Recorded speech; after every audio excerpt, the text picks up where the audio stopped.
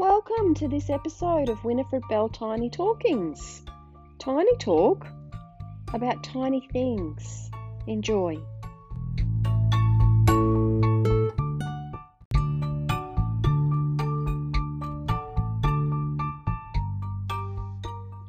In this week's episode, I've managed to mash together my slightly daggy love of 80s and 90s sitcoms with a little chat about life in these coronavirus times. I hope you enjoy it.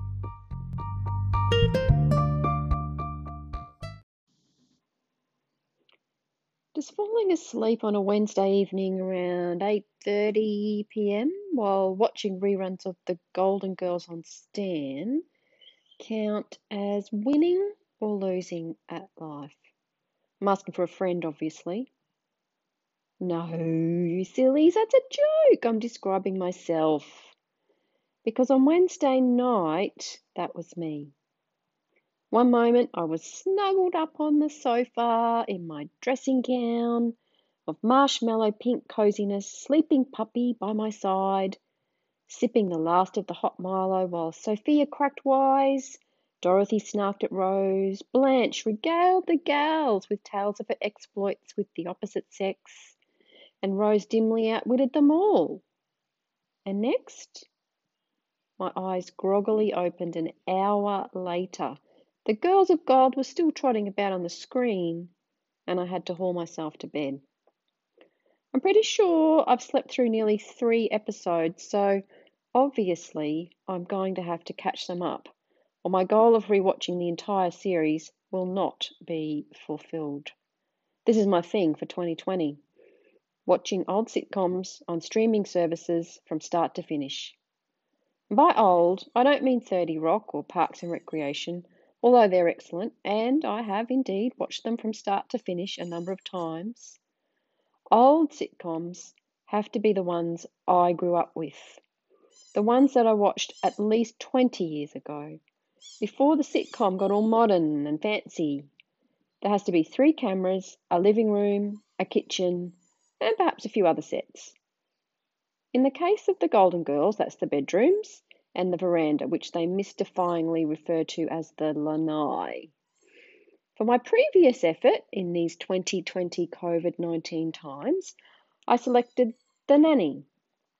There, the set focused on the living room and kitchen, but also extended itself to Mr. Sheffield's surprisingly small study, given he was working from home with Cece, Fran's bedroom, and occasionally other rooms for sleeping.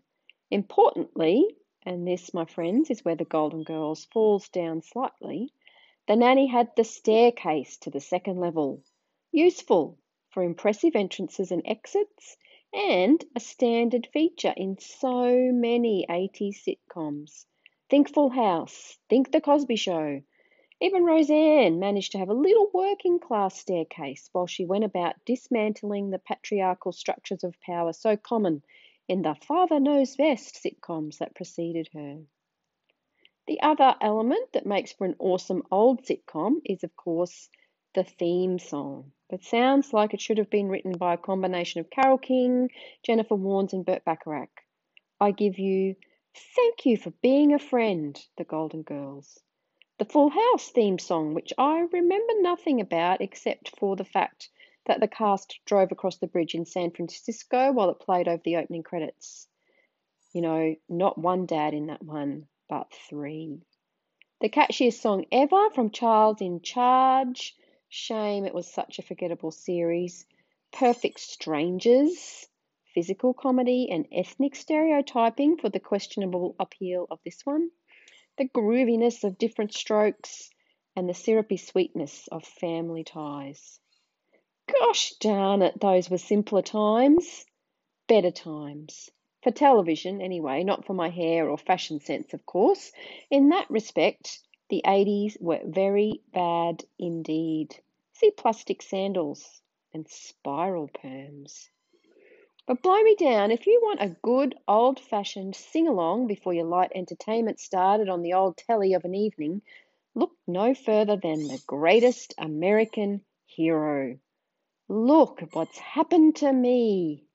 Or even the hypermasculine drama of righting wrongs and good triumphing over evil in the action and adventure that introduced the A-Team to our tiny remote controller screens each week.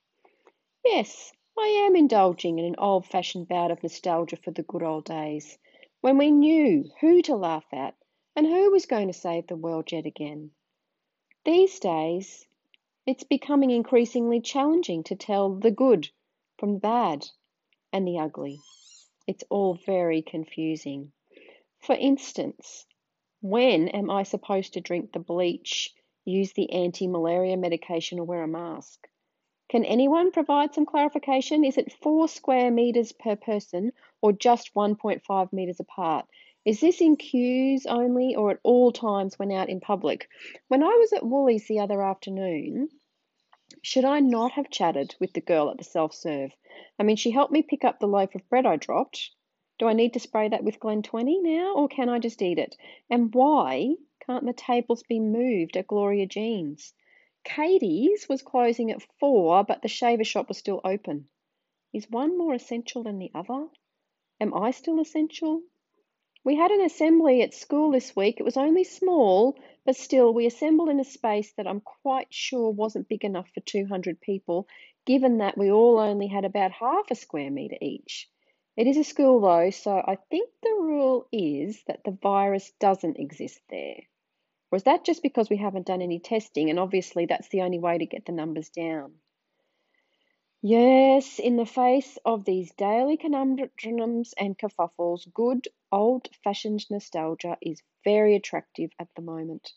So tonight, as my eyelids droop shut in front of the tropical Miami kitchen of Blanche, Dorothy, Rose, and Sophia, I'm simply going to envy them their late-night cheesecake feasts and the fact that their only problem is that they seem to wear a full face of makeup to bed every night, lipstick and all. Maybe that is winning at life.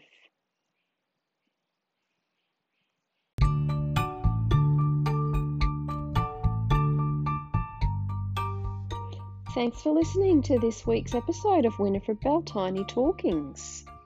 I hope you enjoyed it, and perhaps you're thinking now about what is your go-to comfort TV that makes you feel safe and nostalgic for the olden days in these tricky times that we're living in at the moment.